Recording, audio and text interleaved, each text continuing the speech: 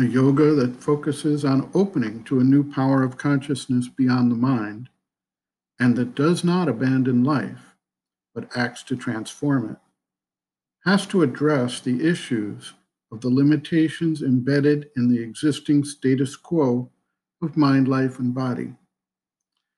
The limitations inherent in the operation of these elements circumscribe the progress.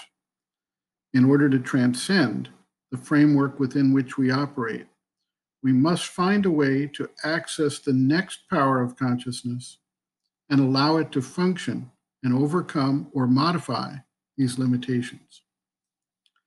This illustrates why it is not possible to achieve the intended results through practices involving the mind-life-body complex solely.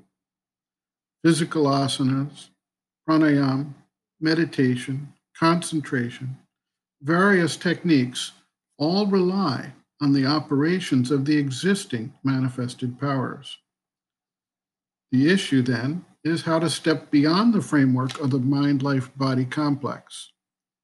Sri Aurobindo, therefore, has presented a methodology of constant aspiration and receptivity that calls upon and opens to the influence and power of the higher stage of conscious evolution, which is in the process of manifesting.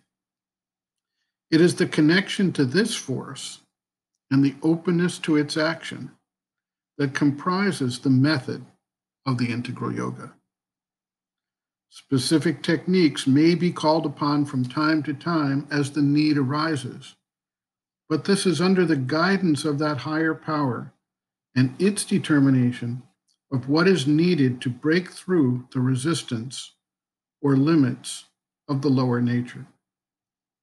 Sri Aurobindo observes, quote, "The sadhana of this yoga does not proceed through any set mental teaching or prescribed forms of meditation, mantras, or others, but by aspiration, by a self-concentration inwards or upwards, by self-opening to an influence, to the divine power above us and its workings, to the divine presence in the heart, and by rejection of all that is foreign to these things.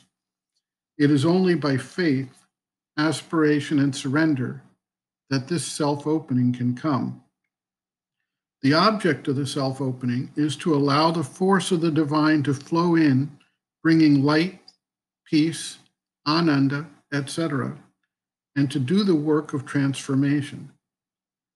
When the being so receives the divine Shakti and it works in him, produces its results, whether he is entirely conscious of the process or not, then he is said to be open.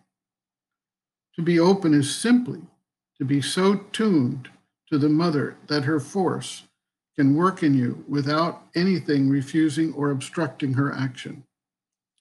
If the mind is shut up in its own ideas and refuses to allow her to bring in the light and the truth, if the vital clings to its desires and does not admit the true initiative and impulsions that the mother's power brings, if the physical is shut up in its desires, habits, and inertia, and does not allow the light and force to enter in it and work, then one is not open. It is not possible to be entirely open all at once in all the movements, but there must be a central opening in each part and a dominant aspiration or will in each part, not in the mind alone, to admit only the mother's workings. The rest will then be progressively done." End quote. Reference, Sri Aurobindo, Integral Yoga, Sri Aurobindo's Teaching and Method of Practice, Chapter 5, Bases of Yoga, Opening, pages 97 to 100.